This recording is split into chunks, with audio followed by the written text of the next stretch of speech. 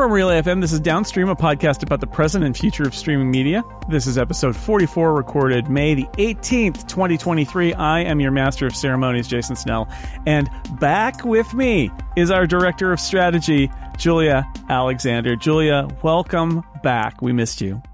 Thank you. I missed you guys as well. Well, I missed you as much as I could miss people while being in beautiful countries. That's right. Some international travel. Really nice. I don't know if you've got any important. This is not Sports Corner, but I appreciated that you went to baseball games in Japan and Korea. That was pretty awesome to see those pictures. Yeah, it was. Yeah. I mean, really spending 3 weeks in Japan, or 2 weeks in Japan, a week in Korea, and then a week in Hawaii were just astounding. Baseball so much better in Korea than it is in the U.S., and that says a lot because baseball here is pretty good. I think that was the highlight, and also stumbling upon what might be an illegal Osaka tasting. Sake tasting in Osaka. Oh. So obviously I won't say where, but I don't think it was legal, but it was great, and so I had a good time doing that. And I will say, as it relates to this podcast, I did spend a not insignificant amount of time trying to figure out how to stream HBO cheaply. In order to get Succession, because I was away for those weeks. And it was not that it was necessarily complicated, but there was the whole issue of, I'm sure people have experienced this traveling, like the credit card, it has to be local to the country or whatever it might be. Yeah. And so they don't let you sign up. And so I went 3 weeks without Succession, and that might have been the hardest part. See, that's such a they're not take. A sponsor here, but they've been a sponsor elsewhere. I used a VPN when I was in New Zealand, and it worked like a charm to get back here to watch HBO. So that's what I did. That's what I got to start doing. Set up a VPN. Yeah, you are a bit of an international traveler. Your company is based in New Zealand, right? So, and you're going to be going there, I think. So, you VPN. I think not sponsored this time, but that's the trick. You VPN back to the States. You've got a US account. And the services are like, that's fine. Which is, honestly, I always am reluctant to talk about using VPNs to do things like hack Netflix into changing what it shows you and stuff. But if you're a subscriber in the US to a streaming service and you're traveling and you want to watch things on your US streaming service, I mean, I feel like you're morally in the right to just VPN back to the States and watch your HBO Max, right? You should be, it should be okay. I think. Totally agree. Yeah. I think. But also, how are you since we last talked? I always forget. Are you a Giants fan or a Dodgers fan? I am a Giants fan. There's a big difference there. I know. Baseball, it's okay. They're kind of bubbling around and mediocre, but it's all okay. The weather is very slowly getting better here in foggy Bay Area. But no, it's good. I had Tim Goodman on last time. It was fun to catch up with my old podcast big pal, fan. Talking about his Substack and the times of confusion, as he calls these times, and going out and becoming a TV writer right as the entire market for scripted television fell apart. What a brilliant guy! Brilliant guy. But he was burned out. He had to go. He had to go. It's like, well, that was a bad career move. It's like, no, he had to make a career move. He was super burned out. But also the plight of the TV critic and the idea that you used to be able to see everything and now you can't. Hollywood Reporter there with him and Dan Feinberg. They couldn't see everything between them, right? No. I mean, it's just impossible now. So, it was good catching up with him. But let's dive back in because a lot happened since we last. Because keep in mind, not only was Tim on last time, but the time before that was an episode out of time where we pre-recorded with letters. So it really it has been a long time since we recorded one of these. And guess what? You're not going to believe it. But stuff happened, lots of it, while you were gone. I mean, you were probably looking at Twitter in Korea and being like, oh my God, what is happening? But before we get to that, some huge news. It's not huge. We're changing our release schedule for this podcast, at least for now, due to some conflicts in Julia's schedule. We're going to be recording on Thursday afternoon or evening for us. So I guess we're one of those Friday drops now. Late Thursday. We are part of the Friday drop. We're leaning into what we cover, I think. I mean, yeah. I think we're just doing that. Until this becomes inconvenient and we change it to a different recording schedule. But Right now, it's every other Thursday. So that's why we were late this week. Okay, now the real news. I'm going to start with it's an old story, but we didn't cover it.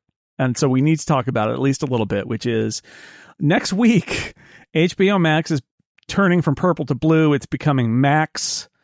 It's going to pick up some of that Discovery Plus content, not all, but some, and the Zazzification of HBO Max will be complete. Now that you've had a lot of time to let that sink in, do you have any like overall thoughts about the removal of HBO from the streaming name? It's going to be a tile inside. I've seen conflicting. Some people are like, "Oh, way to devalue the HBO brand by removing it," and other people say, "No, way to value the HBO brand by not hanging your entire streaming service on it, but letting it be its own thing inside it." What do you think about this now that it's all actually finally about to come to pass? You know what's funny? Just before I give my answer, I'm curious because my answer kind of flip-flopped around the last several weeks, and I still haven't really landed on a permanent, I think, opinion, but I think I'm more close to one now. What is your opinion on the exactly what you just said, the HBO move? Do you think it protects HBO or do you think it devalues HBO? So, I'm going to give you a not clear answer here because I'm going to say I think them choosing HBO Max as the name of their streaming service at the time, I loved it as an idea because I didn't view it as a devaluing of the brand. I viewed it as Warner using the best brand they had for entertainment and saying, we're going to expand the brand because people know what HBO is. And I think that was kind of smart because they really didn't. I mean, they could have been like WB Plus or something like I think HBO Max, not a bad idea to use the HBO name. However, in practice, what's on HBO Max, soon to be Max, already included some stuff that was like, is this HBO content? And it was like, well, no, not really. And now in the era we're in now, where everything is sort of being decontented, all the stuff is being pulled out. And then now they're going to bring in the Discovery stuff. It's really not an HBO product, even in a stretch. And so it feels increasingly like a less good fit. But I don't think it was a mistake at the time for Jason Kilar and company to say, this is what we want, is to use our best brand on this. Because that was in an era where that was the idea, is you went out with your best and then you blew it up with streaming, but you wanted to be like based on the brand that everybody knew. It's just now... That's really not what Max is turning into, and having HBO be a tile in Max and be able to have its own little thing, I'm kind of okay with it. What do you think? Yeah, so I still have conflicting thoughts on this. When I first knew about it, and this was before it was announced, when I first kind of knew about it, my original thought was that it was devaluing HBO. But then the more that I've thought about it, kind of to what you're saying, I feel very similarly to you, but I also will go one step further because I was thinking about this and I was like, HBO Go, HBO Now, HBO Max, like all these different versions of HBO existed, and the only thing that went away was the name. Like the branding didn't really go away, the network didn't go away. The network continued to thrive. In fact, it's doing better than it ever has been. And I think as the older audiences really kind of age out in the United States, and it's really this younger group of subscribers who are adopting the platform, and then you kind of have your older millennials, Gen X, really that we're looking at. We're talking about two important things. I think we're talking about audiences who are technologically inclined, and so they can very quickly Google where to watch that HBO show. If they really want to watch it, which is the advantage HBO has. And two, I think the way that Max is being packaged, it still feels inherently HBO-y.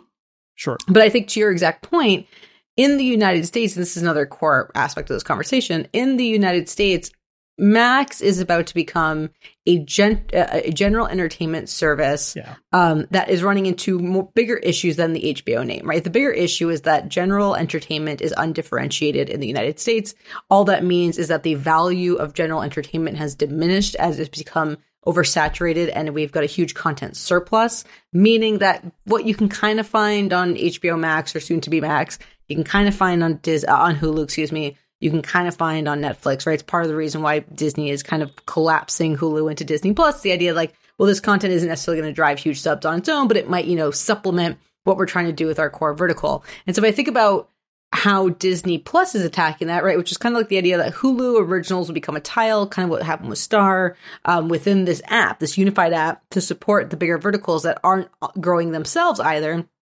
if we look at Marvel and Star Wars, you can kind of see similar things happening with HBO and soon to be Max, right? This idea that like HBO exists, it has its audience, it will continue to grow its audience. People who are The Last of Us will go to whatever platform is going to have it. People who love Succession and the shows that are really HBO know where that is. And then globally, this is a really interesting conversation because globally, HBO Max does not exist in most countries. If you look at Canada, for example, HBO Max does not exist. HBO as a network is its own thing, if within cable, but then most of its content is delivered through Crave. Right. Crave is like a $20 a month, or I think $25 now a month, kind of super streaming service. It gets a lot of FX content, it gets a lot of like HBO content. And so it basically pulls from these US networks and says, well, we'll carry it for you. This is very common in a lot of other countries internationally. And so the question about, well, we're going to go from HBO Max to Max. My bigger question is, well, are you planning on rolling out further in all these other different global countries, or are you actually just happy to sell your content, license your content out? So Max doesn't even exist. It might be a Max original, it might be an HBO original, but it exists within this larger streaming service where branding has even less to do with, as a network has less to do outside of the shows, which are their own branding, right? Which is like House of the Dragon, Succession, whatever it might be, Dr. Pimple Popper. And so the more I think about it, the more I do think it protects HBO in a way that HBO doesn't need protection. I was trying to think of a way to word this in a positive. So actually, if anyone has an opinion on this, maybe Jason. Jason's very good with words.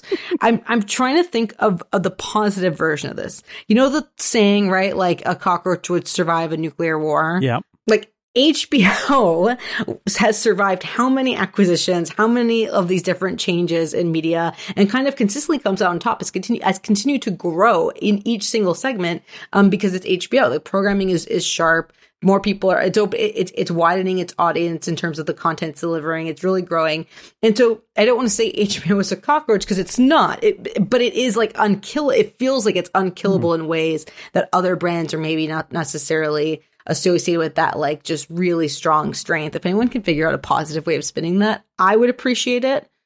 So I can say it. Yeah. Most of the time we could say it's like a superhero. I mean, because I was going to horror movie monster or like Rasputin or something like that. It's always like the unkillable monster. But no, I'd say it's more like Superman or something, right? It's like you can't. He just keeps coming back. You can't kill. Yes. I mean, other than that one time for comic book sale reasons, they didn't kill. They killed him then, but he came back. It's the exception that proves the rule. You can't kill Superman. You can't keep Superman down, and it's a Warner Brothers property, so it's all in the family. But yeah, I like this. I think you Superman. Make a good point. HBO is in many ways Warner Brothers Discovery's Marvel or Star Wars, right? It is a brand. It is a very important brand. It's not the same in that it's not a shared universe franchise, but like it's going to be fine. The only question I've got, honestly, is I believe that the HBO team developed a bunch of Max originals. They right? did. Like Hacks, for example, is a good example. A great show.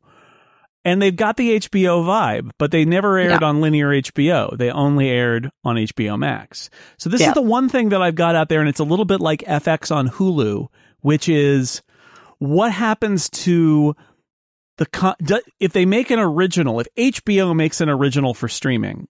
Yeah. Does it belong to HBO in the Max app, or is it just a Max original, blah, blah, blah? Because that's where I think the crossover is a mistake if you strip it of its HBO branding, because it feels like an HBO show, even though it was on streaming. It should still be an HBO show, I think. Yeah. I think there's a bunch of really good examples of that. I would say Julia, I would say Station 11. I would say, the biggest example, of course, obviously, is And Just Like That, which is literally a Sex and the City show spinoff. That is not an HBO show. It's an HBO Max original. And I think it's a really great question that you bring up, Jason, because I think you can see the understanding of it from the programming side on the HBO team, where on cable, they have like limited space, right? They're like, okay, we're going to play some movies because movies are still very important to HBO in terms of, kind of keeping those customers happy. So we're going to play movies. We're going to have all of our new HBO shows that are going to go out. We have other HBO shows that we play. And so we don't necessarily want to bring this out to the HBO network because we're working with limited space. What does this do for our costs, et cetera, et cetera, et cetera. But you can see how, like, on Max, this might acquire more subscribers. You can especially see that with the And Just Like That play, right? Like, this is an older audience who might not be as interested in having HBO Max, but they clearly are using HBO or have used HBO because they know Sex and the City. And so we're going to try to bring them over to our streaming service. You can kind of see it there. But I do agree with you. I think stuff like Station 11, which felt, even our Flag Means Death, which felt very HBO, but were Max originals.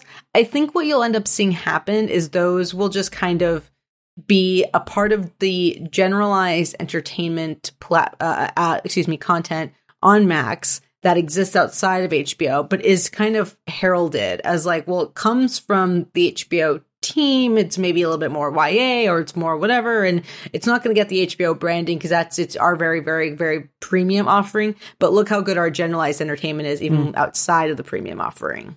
Yeah, it's a tricky one. It also has to do with their app architecture, right? Because you can the point is really, where does it get showcased is Hacks in the HBO tile. And you can have it in the HBO tile and also obviously be surfaced as an original out on the top level if you want to. It's just a matter of how is that built? How do they want to showcase their content? And then a little bit of like how they want to label it. I have no doubt that all those originals will be labeled Max Originals from now on. I just wonder if you're having the HBO team generate streaming originals, which I assume that they will still do to a certain degree because they've got that creative team in place, although who knows what volume they're going to even be asked to produce. But like you would want to, if you could put their stamp on it, you'd want to put their stamp on it in some way. Just because. I also wonder, I've had this conversation with friends in the industry. I wonder how much, kind of what I was saying earlier about like HBO Go, HBO Now, I wonder how much it matters at the end of the day. Like, I think it matters a lot to Casey and his team. Casey Bloys, the head of HBO, in the way that FX still means a lot to John Landgraf, even though he's, very much FX on Hulu at this point. And what's happening with Hulu and Disney Plus gets into, this bigger conversation within John Landgraf. And I think with them, it means a lot because they're curators.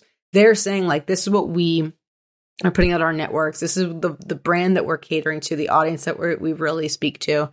And so to them, it matters. To the general public, do they care? Like, I would say no. I'd say outside of LA and New York, probably not. Inside LA and New York, probably very much so. I would say, I would just disagree only to say that I think that if you're somebody who loves HBO, having a show that is tagged as being from HBO, even if it never aired on linear, has a cachet to it.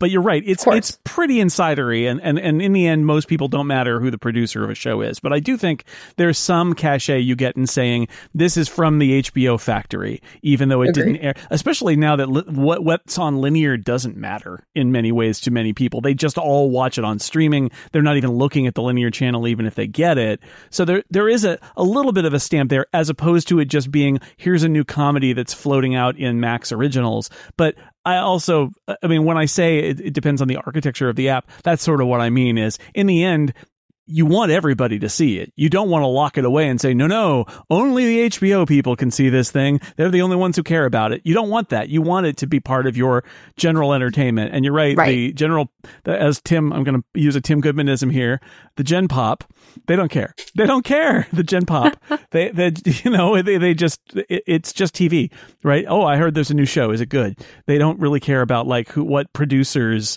had the budget, and like that's all inside baseball. They don't care. Right. I mean, that's exactly it. So, but it's fiefdoms and budgets, and I totally get that part of it. Will be interesting to see. I guess next time we talk, we can do a little. We'll set our little spectrum from purple to blue, and we'll talk about Max. Maybe. This is a question. A dumb question, but I don't actually know the answer to this. I wonder if you do. Is it going to be like, hypothetically, you're on your TV? It's whatever. It's the Max app. Yeah. On your computer, if you're going to the website, is it max.com? Oh, do they buy that URL? That's a good question, and the answer is yes. Max.com. They Wow. bought Max.com. That's a pretty penny. I want to know how much they spent on Max.com. Max Headroom has never been richer now. I'm sure Max Headroom is the one who owned that, and he's now off on a virtual island somewhere instead. Yeah, they spent a lot of money on Max.com. There it is. Thursday evening. This is coming to our listeners live. Thursday evening tweet. Does anyone know how much Warner Brothers Discovery spent on Max.com? On Max.com. Yeah, it's possible that they bought it when they launched HBO Max, right? That they went before they even announced it, that they negotiated to take Max.com so that they could redirect it. It is possible that they did it then, but otherwise, yeah. Yeah, well, that's a good domain, I got to say. I also, for those who are wondering, I got an email as a subscriber that said some apps, basically, when this shift happens, open your app, and if it's on some platforms, it will just automatically update from HBO Max to Max. On other platforms, you will launch the app and it'll say you need to go to the store and get the new app. And they didn't specify which platform, so I don't actually know, like Apple TV and Roku, and I don't know which ones are getting auto updated to become the new version of the app and which ones you're going to have to go manually. But you will be told, because once the switchover happens, your HBO Max app will either become a Max app or it'll say, go get the Max app. Depending. See, this is like the only advantage, not the only advantage, but the nice thing with cable, right? You didn't even have to think about this. It's just on channel 23, it's just on right? Channel whatever. And if you didn't have it, it told you. I visited my mom. You don't have it. Visited my mom a couple weeks ago, and she was like, well, the Diamondbacks, and she's like, oh, I don't know, and I don't know things, and I don't know how to use streaming and all that.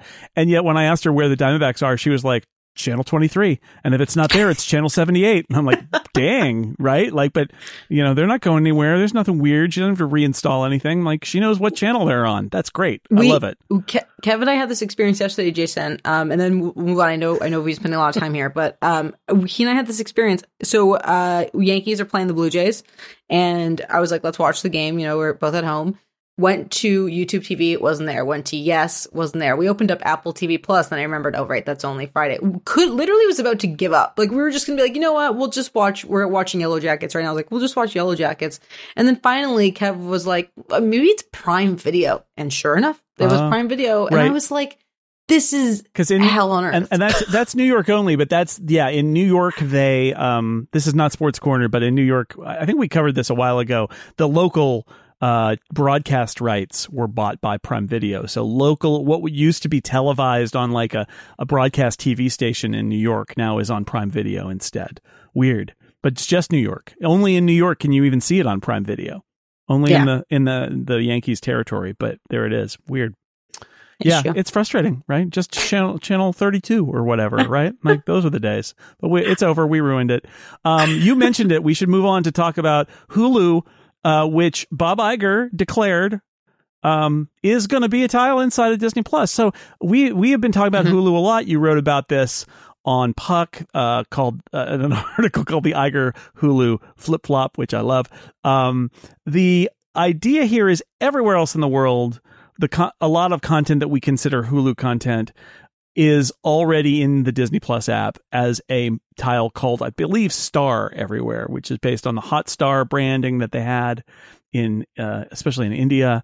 So there is this extra tile that doesn't exist in the US. Well, in the US, Bob Iger says there's going to be a Hulu tile that contains most of Hulu content, not all, probably because of various licensing restrictions and all that, but most of Hulu stuff will be in there. It'll still be a separate and or bundled, because you're using Disney Plus, a bundled additional thing. It doesn't come free with your Disney Plus subscription. You have to pay for Hulu, but you won't have to leave the Disney app to watch Only Murders in the Building or Letterkenny. They'll be in, believe it or not, the Disney app, which already got parental controls, right? It's all the groundwork has been laid for this. But this is really interesting because it is Iger making a decision about sort of the disposition of Hulu. And as we've talked about a lot on this podcast, they're at a decision point with Hulu because they're supposed to buy out NBC Universal's share of Hulu for billions of dollars. And that has to happen by the end of the year, I think. So I think or beginning of 2024. Yeah, it's right there. And this seems to be the sign that Bob Iger's like, yep, we're gonna bring it on inside. It's gonna be part of our strategy, and we're not gonna turn it into Disney Plus. It's gonna continue to be an additional revenue stream. We're just gonna make it convenient for people who have both to watch in one app. What do you think?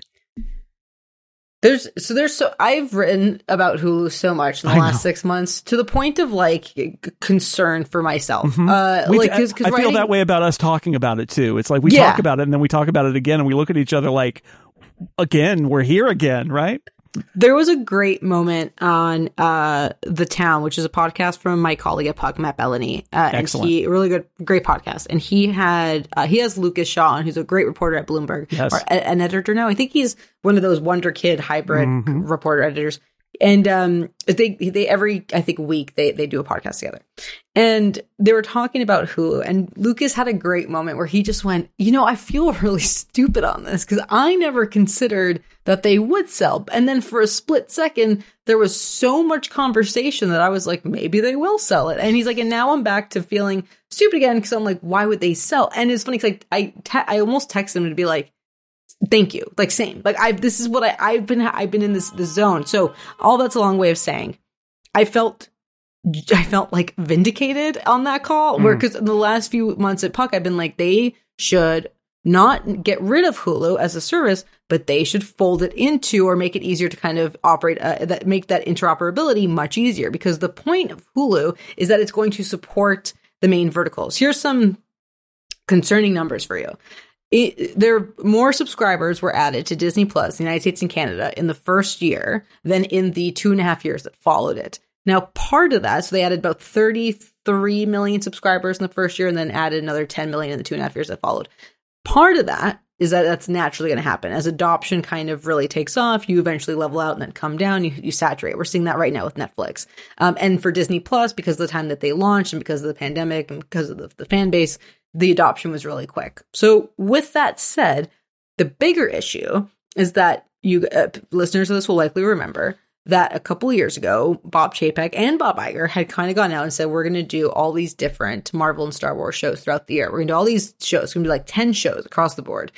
And what happened was that the Marvel and Star Wars audience stopped growing. They're a very big audience. It's an audience that any studio would love to have. It's a problem any studio and network would love to have. But they're not growing the way that you would need them to grow at the amount of money you're spending on these kind of series, right? So if you look at Andor is one of the most well-reviewed series out of Disney Plus, and it probably ever. One of the best reviewed Star Wars projects in a very long time. It was the lowest rated in terms of viewership. Yeah. Like, people didn't watch it. And so you're in this issue of like, okay, well, how do we expand upon an audience and then spend all the money on production and marketing and bring this out and not spending money on marketing on other projects that we're doing? How do we figure this out and make and increase profit? At the same time that this is happening, Hulu is an issue for a few reasons, right? Hulu is a great asset. Hulu has the strongest advertising revenue, the strongest average revenue per user out of any of the streaming services. It is a solid user base of about 45 million subscribers in the United States, which puts it in third, I believe, just behind, it's either third or fourth. It's either behind HBO Max, Netflix, and Disney Plus, or just ahead of Disney Plus, but behind HBO Max and Netflix, if I remember correctly. So it's in a really good position. The FX programming has actually started to have an impact that we're seeing, which is great. And then the Hulu Plus Live TV, they're losing customers on that front, or they're beginning to, but it is valuable to them still. The issue with Hulu is kind of what I was getting at earlier, which is that it offers undifferentiated general entertainment. So on its own, it's really hard to sell that content at the level that you need to sell it when you're Disney, i.e., you're not just owned as Hulu was by 3 or 4 companies, right? Like an independent company that has these 3 or 4 major backers. It's you really need to help Disney grow, and you need to do it in a way that's going to cost $9 billion in a few months. And so you, at a time when Disney stock is really low, they're bleeding money on the streaming front. And so how do you use Hulu in a way that is going to benefit the Disney streaming company as a whole? The answer is to kind of create what I refer to as these audience spider webs, right? They're coming in for the main programming that you're marketing. That could be Star Wars, that could be Marvel, that could be an FX series, it could be a 20th century film, right? Like whatever it is, they're coming in for that. And then you have to better understand the various spider webs, tier 1, tier 2, tier 3, tier 4, that is going to increase consumption, is going to increase retention, and ideally is going to do so on the ad-supported level. The other thing that Jason and I haven't really talked about that is also a massive change in the last 2 years is it used to be, if you pay for this, you won't get ads, and isn't that a great offer? And now everyone's like, we can make twice as much money if we get them to move over to the ad side and the consumption is up, which is, cable. And so they learned that if you raise the price on the people who are paying for the ad-free version, they don't cancel, which means guess what? They'll raise it more. So exactly. But absolutely this ad revelation has happened. So yeah, the game has completely changed. And so to end this rambling, if you are stuck with Hulu, and by the way, the other thing that Jason and I haven't mentioned here is, so to Jason's point, Bob Iger said, we're going to basically roll this into Disney Plus, which by all measures would suggest they're going to buy it by all, accounts. There is no commitment to this. Brian Roberts, who's the CEO of Comcast, which owns NBC Universal, said in a conference, I believe yesterday, when we're recording this, might have been the day before, said, we're probably going to sell. Disney has said we're probably, we'll do its best for the company. No one has committed to anything, in part because they don't want to drive up the price or drive down the price, right? Like it's a huge thing. They're playing a lot of head games. In part, I think there's still a part of Iger and his team that are like, man, if somebody were to come in and offer us, $40 billion for Hulu or whatever it might be, like $30 billion for Hulu, do we take that deal? Like, what do we do? The last part of this equation, it's really important to understand, right? So this is kind of the next inevitable step is, okay, we have all this content. We don't necessarily want to, we don't know what to do with it. We can't necessarily sell it back to Comcast because part of the deal of that $27 billion in total, they've already paid for most of it. They got to pay $9 billion in 2024. Most of that deal would include Disney and 20th Century content. So it's not even like Disney can say, well, you get the subscribers and you get the platform, but we keep the content. What we've kind of beginning to learn is like, no, the deal includes that content. So it's like, okay, well, now we sell the issue of trying to support Disney Plus.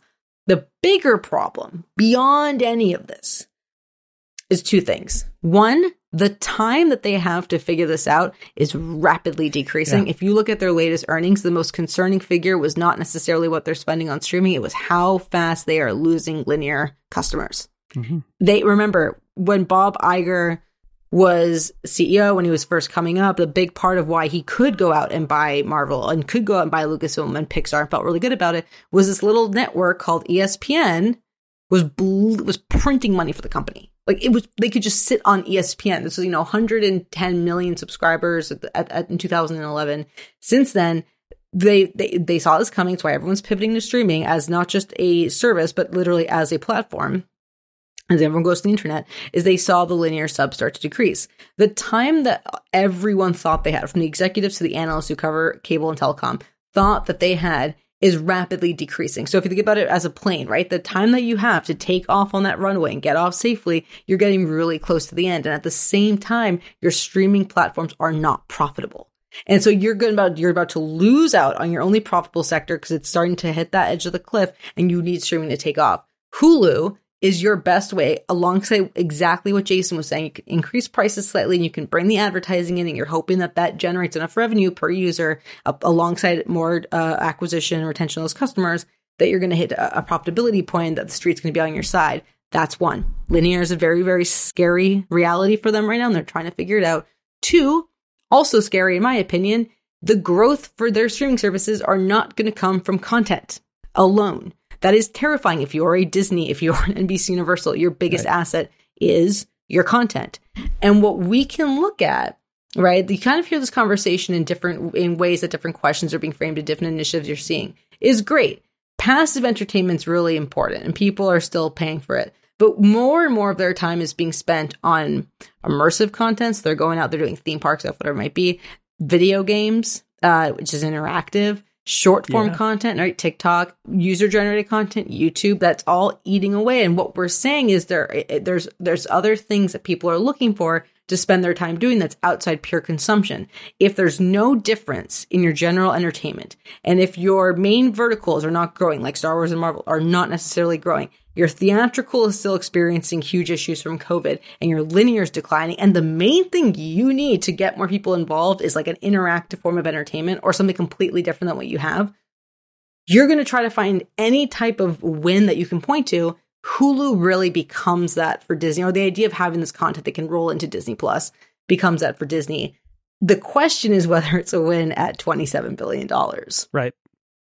Yeah. I mean, their choices are few. I feel like this is the right choice among a very small selection of choices. Same.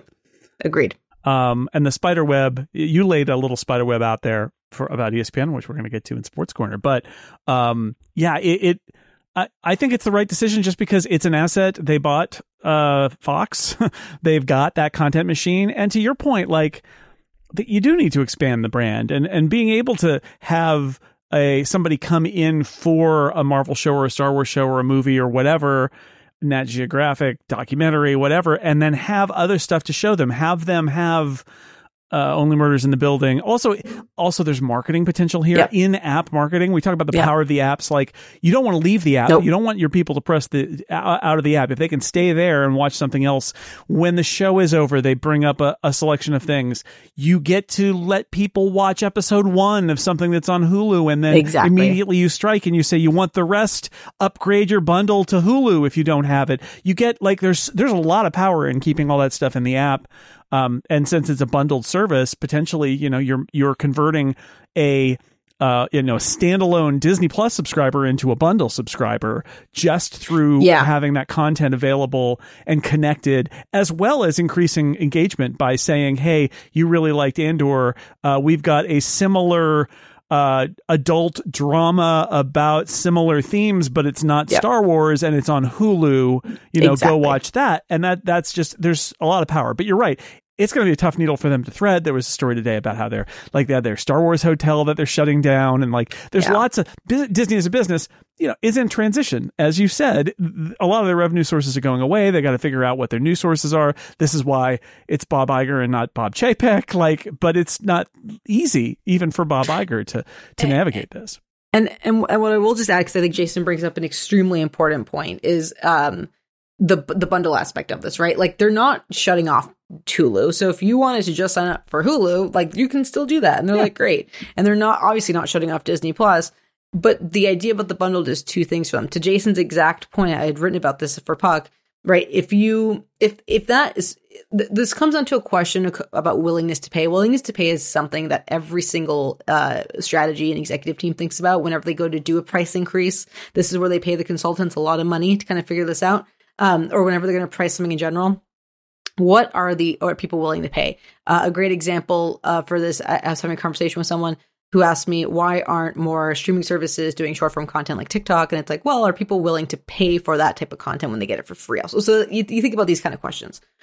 And the thing with the Disney Plus and Hulu combination is exactly what Jason said. If that Disney Plus customer was not going to pay for Hulu, like they were pretty happy without it, and then all of a sudden, because we get rid of this this object permanence problem, and now there's actual content on an app, and so you're more likely to hit it and see what happens. If you are able to get them to then sign up for the bundle, that's great, right? Because it really, it theoretically increases your average revenue per user. I say theoretically because we don't know what they're making on the bundle. We don't know how that breaks down. But the bigger thing, especially in the United States, where this is the only country this is going to happen in, because Hulu is US only. The bigger thing is that the US is a really strong churn district right now. It gets back to that oversaturated content. It gets back to the fact that a lot of it's generalized. It gets back to the fact that people are playing or are spending more time playing video games than they are watching TV or whatever it might be. The bundle, we know through numbers, through pure data, reduces churn. And so if Disney can get people to say, okay, well, I'm going to pay for this bundle and I'm going to open this app more often because I'm seeing more content than I was before, they not only can potentially acquire, let's say they see a nice little 10% bump in subscribers. Not only are they going to grow that, and ideally grow it on the ad-supported tier, right? So then they can bring the advertising and say, well, look, you have all this access to all these different people, plus access to just Disney Plus and then just Hulu or whatever it might be. They're also going to say, we're going to reduce our churn at a time when everyone else is trying to do that. And so I think it's like the best thing they could do. Bob Iger basically said that on the earnings call. He's like, listen, we need something to support Disney Plus. And if that's Hulu, then that's Hulu. Like, what we need something. And as someone who's talked to Jason about this for far too long, as someone who's been writing about this at Puck for, unfortunately for my editors, far too often, like for far too long, it's like, I'm going to send Lucas a text after this. I really was like, I felt like Lucas, where he was like, am I stupid? Like, am I just not seeing what other people are seeing? And I think the Bellamy brought this up, and I agree with him. I think there's a world in which a group of private equity came together, right, and was like, we'll give you $30 billion. Blackstone comes in and says, we'll give you $30 billion. We're ideally going to sell this for $40 billion in 10 years, and we'll make our money that way, and we're happy. But I think it's the wrong time for that to have happened. I think streaming's at this really interesting moment where it's obviously the future, but a lot needs to change. And so Disney saddled with it, and they'll make the best they can with it. Yeah. Be interesting to see. I also I get echoes of Max and Discovery Plus. It's not quite the same because of the fact that Max members will get the Discovery content on Max. But it is like it in the sense that we've got different content and we've got a different audience, and we want to have this over here while also offering this other app and other service over there. Not quite the same, but similar, complicated. But yeah, well, I guess we'll watch how it goes down. But I think it's the right thing, and that lets Bob Iger move on. And I guess it's going to let NBC Universal get a big check. So yeah, there's that. Unless they want to like make a trade. They traded Al Michaels at one point. Maybe they can trade somebody back, just some intellectual property / talent. Nobody's worth that many billion though. But anyway, we'll watch it. I wanted to touch on another issue before we get to Sports Corner, which is coming, but not yet, because we need to at least mention this. And I'm curious what you think about where this is going. The Writers Guild of America, WGA, is on strike now, and some people are calling this the Netflix strike. It is about streaming issues, and really, if you listen to the writers, there was a salary structure that was set up, and it was set up in the era of essentially network TV and then later kind of cable TV, where there were an expected number of episodes, an expected number of writers in the writer's room, and an expected structure for things like residuals, for reruns. And streaming has changed the concept of residuals. It has changed the length of series runs, the length of time you spend as an employed writer in a writer's room. And really, and I don't think anyone would deny this. I don't even think that the producers would deny this. It has changed. It has upended the assumptions that were made when everybody decided how writers would be compensated. Now, where we go from there and what's fair is what they're hashing out. But I'm just going to say, I'm strongly in support of the writers here. I feel like this is a case where the producers have used the change in economics to their advantage because the rules didn't change, even though the actual way the game was played did change. It's a little like baseball introducing a pitch clock, right? It's like, whoa, it's different, but it's also still the same. And it is up to the writers to say, no, this, our payments were predicated on things like reselling the rights and residuals. And now that's totally changed because Netflix just buys it and keeps it forever. We need to talk about that. And we need to talk about the fact that we're not employed for 26 or 30 or 40 weeks a year on a show. We're now employed for 12, and there are half of us. So they're on strike, and it feels to me like it's going to be a while. Yeah, I would be shocked if this wrapped up before Labor Day. Yeah. It's going to be a very long time. And it's so complicated because I think if we examine well, let me take a step back. If we examine the issue at play, the debate only works if both sides agree on the same thing. And they kind of do, but they also don't. And my point about that is this. The writers have argued a few things. One of them wrong, one of them very wrong, two of them right, and then we'll get where the studios are coming from. So they've argued executives are making an insane amount of money. True.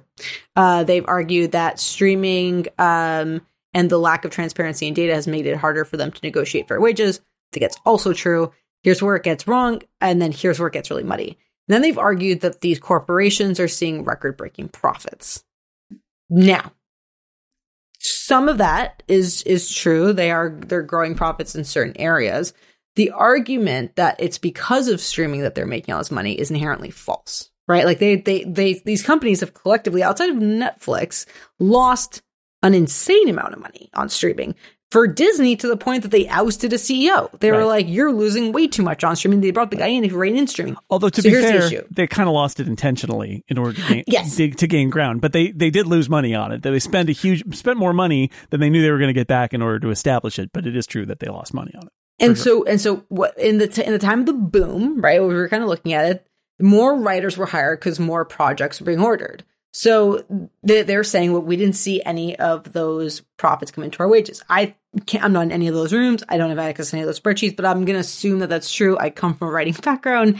I'm going to believe the writers on that. Like, let's say that they were not seeing massive wage increases because the number of writers that were hired went up. And so the average kind of stays the same. Even though the projects that were ordered, had like doubled and tripled. Now, when you're looking at the future, your argument is like, well, as this is happening for streaming, we should get a larger part of that profit. And it comes down to transparency, except that they're cutting back, right? All these studios are now saying, well, we're cutting so many projects. Because actually, what we've determined is that streaming is not the sole future. It is a part of the future.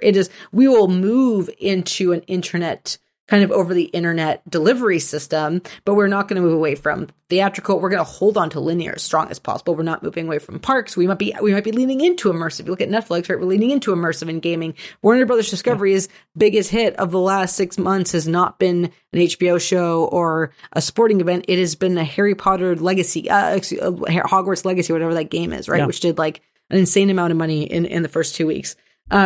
And so I've spent all of my gaming time in the last week on a Netflix game, right? I mean, like, it's Disney, just as a sidebar, we're going to have to talk about this for longer at some point down the road, but like, yes, Disney is missing the boat when it comes to gaming. They really are.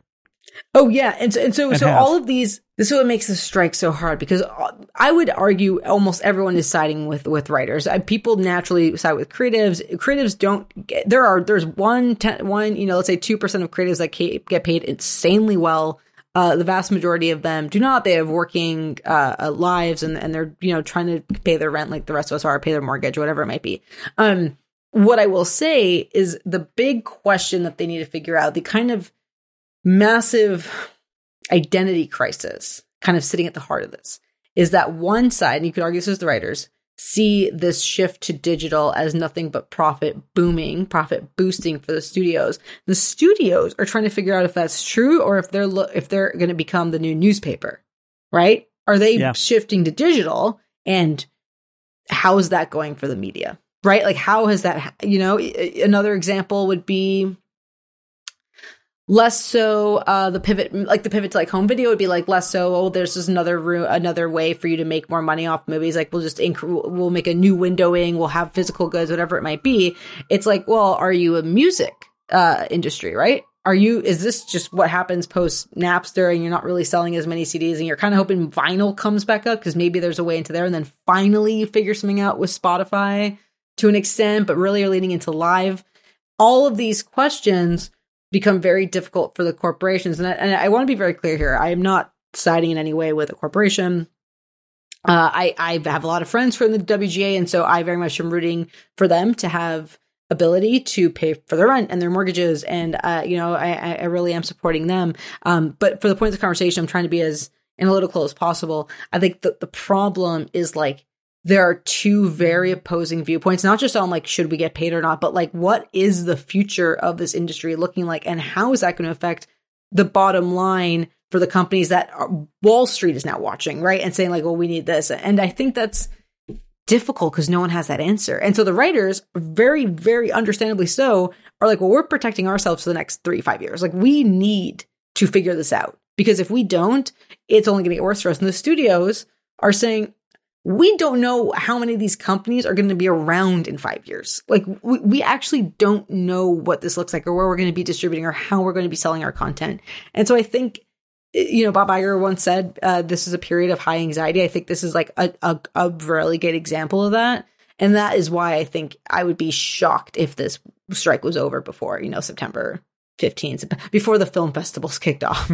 I think your point about it being unsettled is actually the key point about why this is going to be such a difficult negotiation. It would be different if all the economics had changed and things seemed settled. In fact, if these negotiations had happened a year ago, I feel like the writers would have a greater advantage because everybody would be investing vast amounts of money and we will not have the Netflix drop off that we had that really changed things. But the truth is, it would have been a false feeling of being settled, but it would have felt settled to a certain degree. But we're in very unsettled times, and I think that's the challenge is, again, supporting the writers, because I do think that the current situation is untenable for so many writers. The problem is nobody really actually knows where this is going to end up economically.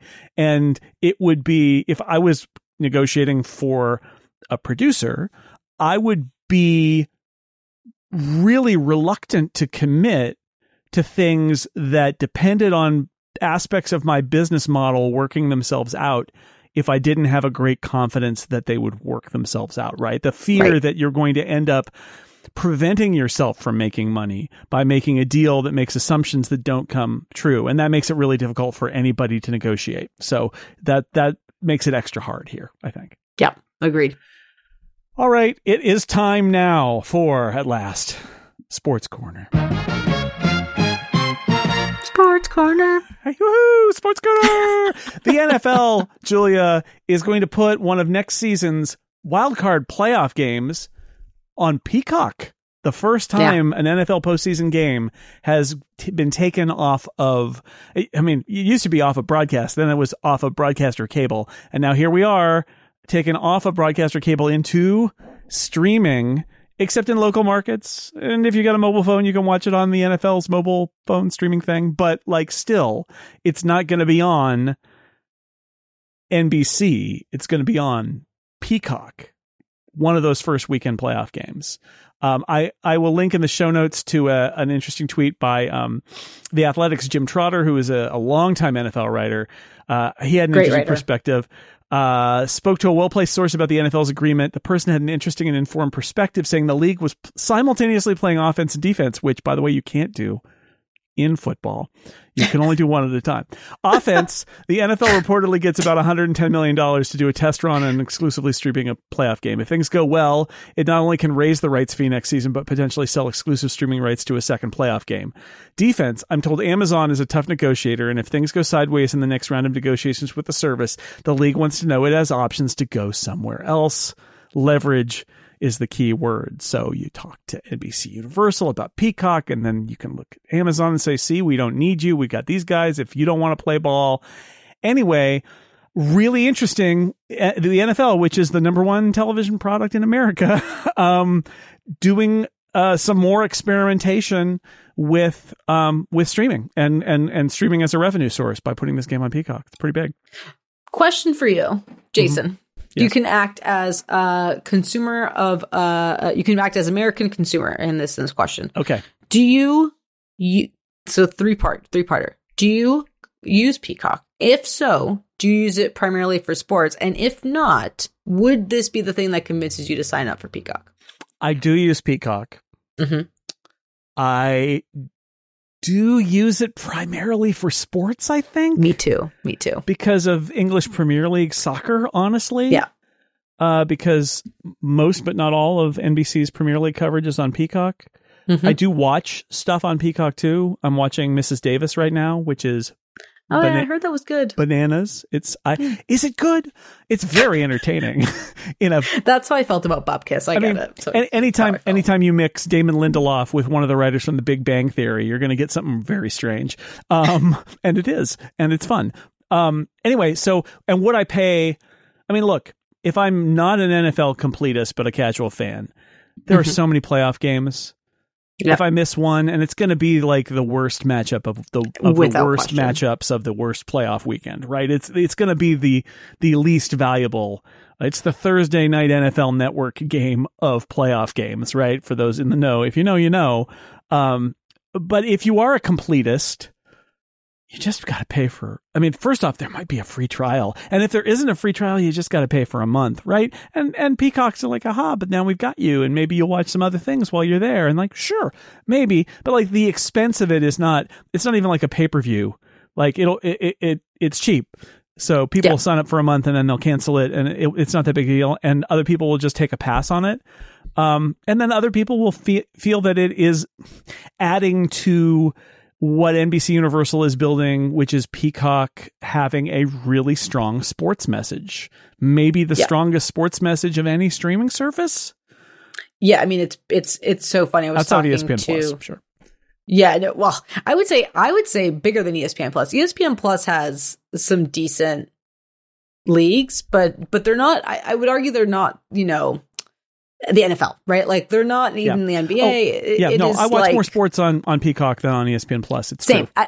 I think a lot of people do, unless you're into like cycling or just like those sports, like or UFC, obviously, being probably the biggest small one. College basketball or things like that. But yeah, right. So I think Peacock is the go-to. I mean, ironically, I think out of all the platforms, I think Peacock and Amazon Prime Video are probably the go-tos for a lot of cord cutters. Mm-hmm. Here's what I will say: I definitely agree with Trotter Source's opinion. Like when I first heard about this, I was kind of like, oh, that sucks for the advertisers. I was like, because it's not even like they're simulcasting it on NBC and Peacock, so they can get both audiences. Except in the local markets, which will be the biggest markets, right? The two teams playing their local markets, it'll be on presumably the NBC station in those markets, and they'll have huge ratings. But for the rest of the country, who doesn't care honestly about that game, it'll just be Peacock. Right. And a huge point from Jason is exactly. So like my first thought was like, well, that sucks for the advertisers. Yeah, I guess you want to reach the non-local markets, and it all depends on what this game ends up being. And like when it, and the teams in it and when it ends up airing. But I will say, when we look at the kind of bumps in subscriptions that big sports, and we're using big in quotations here, listeners, when we think about big sports that really hit Peacock, football remains the largest, right? It's like football, Olympics, and EPL. It just gives like the Super Bowl, whenever it is, it's like it gives a massive, massive, massive spike. Now, again, I said big in quotations because I'm not trying to say this is the Super Bowl by any means. But I think a lot about the fact that these games, for example, when they're simulcast, this one is not, but when they're simulcast, the impact on the streaming services is huge. The impact on the networks from those games being on the streaming services is immaterial. It doesn't impact those networks at all. And so for Peacock to kind of win this, I think it's a really big experiment for them. Because how much does a wild card game that's kind of exclusive to Peacock outside of the local territories, how much does that actually drive subscription? And then once they're in there, kind of what I was saying about that spider web, right? Like always think about kind of the spider web programming. What is there to keep them? Are people staying? I don't even think you necessarily are going to get a trial or a special deal. I think they'll kind of say, well, if you want access to this game, it's, whatever, $6, $7. How many other people do they keep? I think this is a turning point for a lot of these general entertainment streaming platforms. And the idea of like, okay, well, how does this actually work for our audience? Does it grow? What can we do with that? Is really key to NBC Universal when they're figuring out what to do with Peacock. It's absolutely massive for the NFL because they know they want to be on linear and they're happy with that. But they're also thinking about the same way that I was talking about Disney looking at their linear numbers. They're thinking about that too, right? They're thinking about like, okay, well, where do we go next? Like, is it Amazon? We know that Amazon's going to drive a pretty hard bargain. Is it splitting it up? Do we do what the MLB does, right? What the NBA might have to do. And like, is that what we're going to do? Or how do we figure this out? Taking these games that are low risk, potentially high reward for all parties involved, minus the advertisers, I would argue. NBC Universal would push back on that. They would say it's great for the advertisers. I'm saying minus the advertisers. It's kind of like a no-brainer. It's like, well, sure. Like it's like this made total sense to me. And I really don't think there's going to be a material change in any way unless those numbers are like insane. And I don't expect them to be unless the matchup is like a good one. And it won't be. It'll be the worst matchup. You know it will. It absolutely will be. I can see an era where sports streaming is really a battle between Peacock and ESPN, which is essentially, ESPN and NBC Sports. And NBC has had the Olympics for a long time and has a very powerful sports lineup, and ESPN is ESPN. And I don't know, it could be that it is that those are the giants of this field. We'll see. We'll watch this. There are so many more nuances we can't even get to here, but I'm sure in a future Sports Corner we will. I have one more Sports Corner story for you, though, and it is the big one. Can I just say before we just get into our last one, just because it's been a whole thing in my household, I'm sure Jason knows where I'm going with this. I want to say congrats to all Jets fans on finally getting a primetime game, because you have Aaron Rodgers now. So I know in my household, this has been huge news. And so I just want to, really put that out there. Just congratulations. Wow. Aaron Rodgers is now your problem. So Detroit Lions got some primetime games too. It's congratulations to you. But congratulations. They actually won games. The Jets just traded for a guy.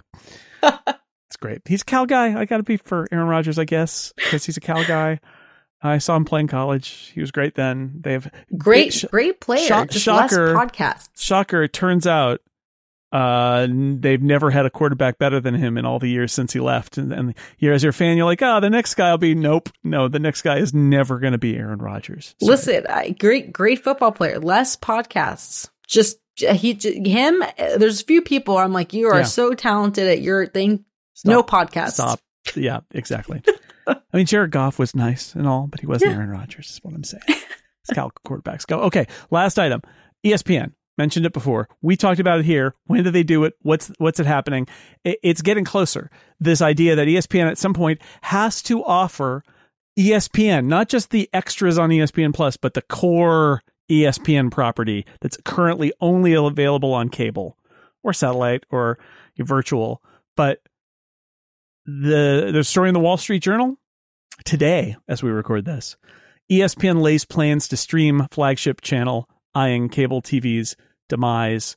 The idea here is that ESPN has begun, according to this report, altering the conditions of their contracts with cable providers and with pro sports leagues so that they can be ready to do the next step, which is to create an over-the-top product that you can just subscribe to and get ESPN without subscribing to cable or satellite or any other kind of TV provider. The challenge here, of course, is that ESPN currently gets something like $9 per subscriber for every cable system it's on, which is more money than you're going to get from a cord cutter.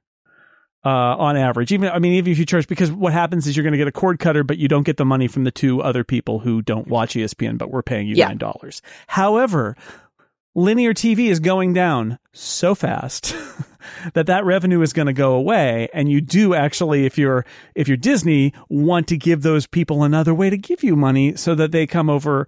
It's a hard one. They're going to, it's hard, but I think the truth is they're not foregoing revenue by doing this, because they know they're going to lose that revenue anyway, and they need to have a lifeboat. But when we talk about Disney and all of Disney's problems that they've got as a company, one of them is that $9 for literally every cable subscriber, whether they ever watched sports or not, going to ESPN, that those days are ending.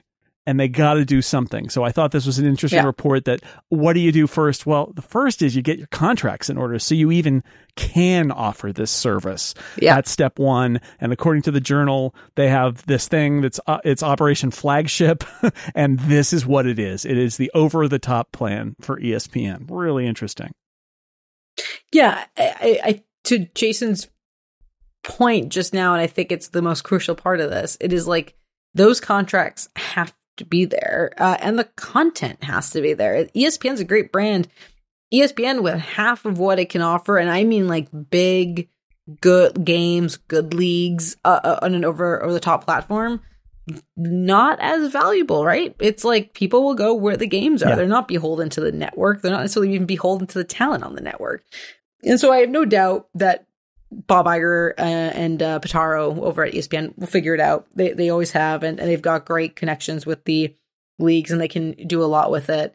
But I do think there's a lot of questions about like, what is ESPN over the top? Does that include ESPN Plus? What is ESPN Plus? Like what do you do with that to not make it confusing? Do you just roll ESPN Plus into your ESPN? So you get, I think they have like 16, 17 million subscribers overnight. It helps boost those numbers a little bit. Like all these questions I kind of have. And then also the interesting thing with the timing of this, right? So they've talked about this more than usual in the past. Disney, like we kind of knew this was happening. The Wall Street Journal story pushed it forward a little bit more with the actual name of the project and kind of the imminent launch, or not imminent launch, but the details around the launch.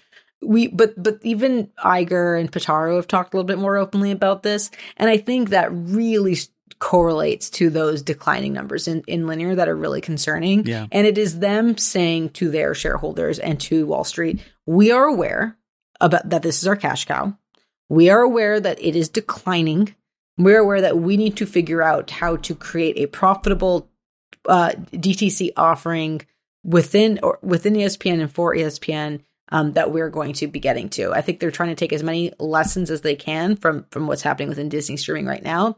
I think they're probably talking to the leagues about what that would look like, if we offer this, because it wouldn't be that they're shutting down the linear channel, right? So what they were going to be telling the leagues, I imagine, and advertisers is kind of what's been happening with NBC slightly, right? It's kind of like, well, look, you're going to get two different audiences and you'd be able to advertise on both. The people who are going to be really upset about that if that happens are the carriers who are like, well, you're getting how much in affiliate revenue because we're carrying this thing. And now you want to just, I'd probably splice some of that subscriber base so they would go over to your streaming service where you don't owe us anything. Right. That's going to be this is the CNN issue that Jason and I talked about in a podcast many, many moons ago, right? The idea that like you can't offer CNN over the top because it really upsets the carriers. Like that they're remember CNN Plus anyway. Yeah, exactly. And so that's why ESPN Plus has always been non-NFL, right? They don't get Monday Night Football. Like it's a very, very specific thing. And so the question I have is not even so much as like when Disney launches this, because that's inevitable, and how the league and advertisers will feel about it. Honestly, pretty good, right? Like their audiences, they might be able to reach two different audiences, but larger reach, and they might be able to, and the advertisers can kind of really hyper target their advertising, older audience on the cable network, younger audience on the cord cutting. I think my question is what those conversations with the carriers are like. Oh, yeah. Because it's them who are going to be like, well, no, we have like, this is where all the lawyers get involved. It's like, we have this contract in play. And so I think Disney has to really be like, are we going to be able to do this thing that we want to do in the time that we want to do it? And I don't know. I have no idea. So the detail that I thought was most fascinating though is the one I pulled out, the securing flexibility in its deals with cable providers. I would love to know what's in those deals, because my guess off the top of my head is that their per subscriber fee goes down if they do an over the top service, right? Yes. Like that's the negotiation, is we will let you offer this in, because they're all regional, right? All the cable providers have regions, unless they're like satellite or VMPVD.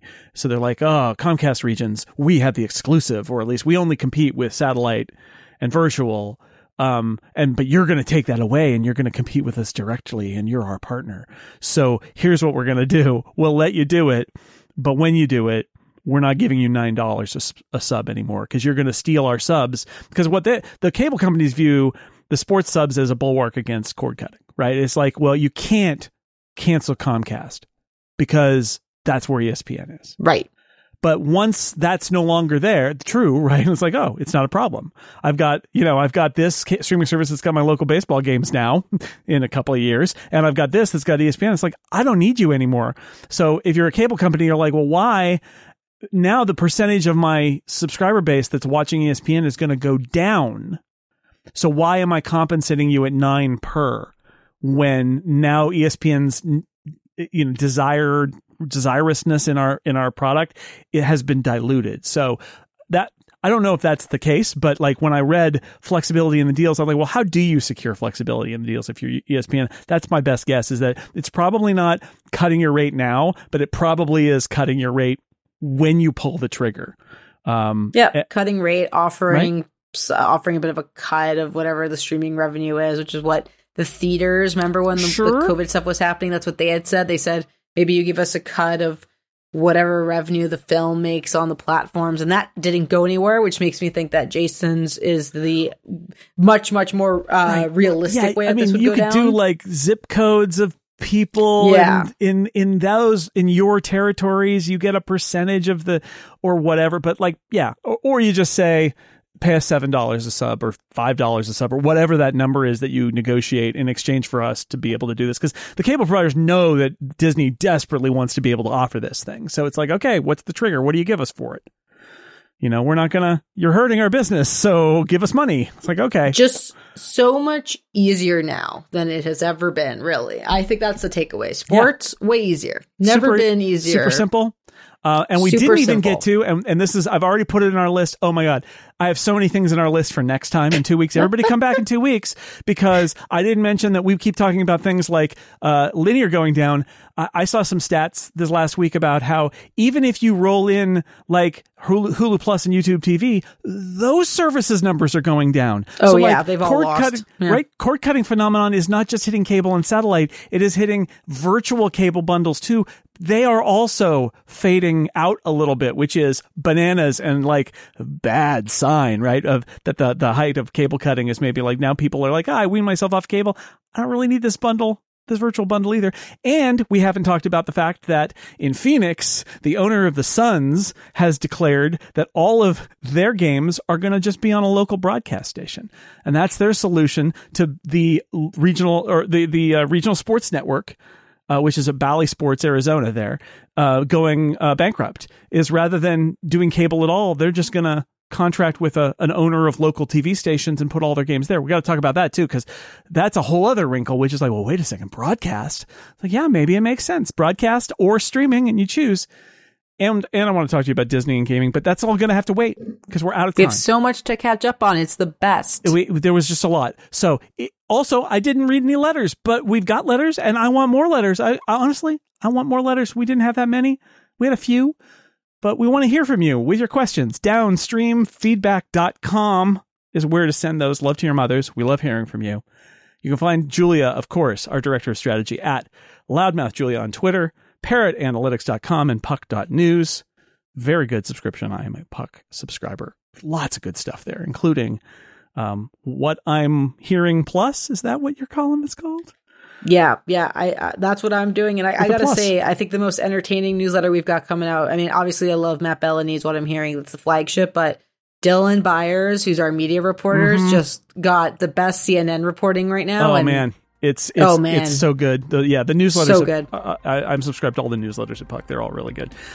And you can find me at sixcolors.com. I appear on many other podcasts, including those at Relay FM and theincomparable.com. We will be back in 2 weeks for more sports, more non-sports, and maybe even an exciting announcement about how you can support us more. Maybe. But that's next time. Until next time, Julia, it's great to have you back. I'm so happy to be back. Bye, everybody. Bye, Jason.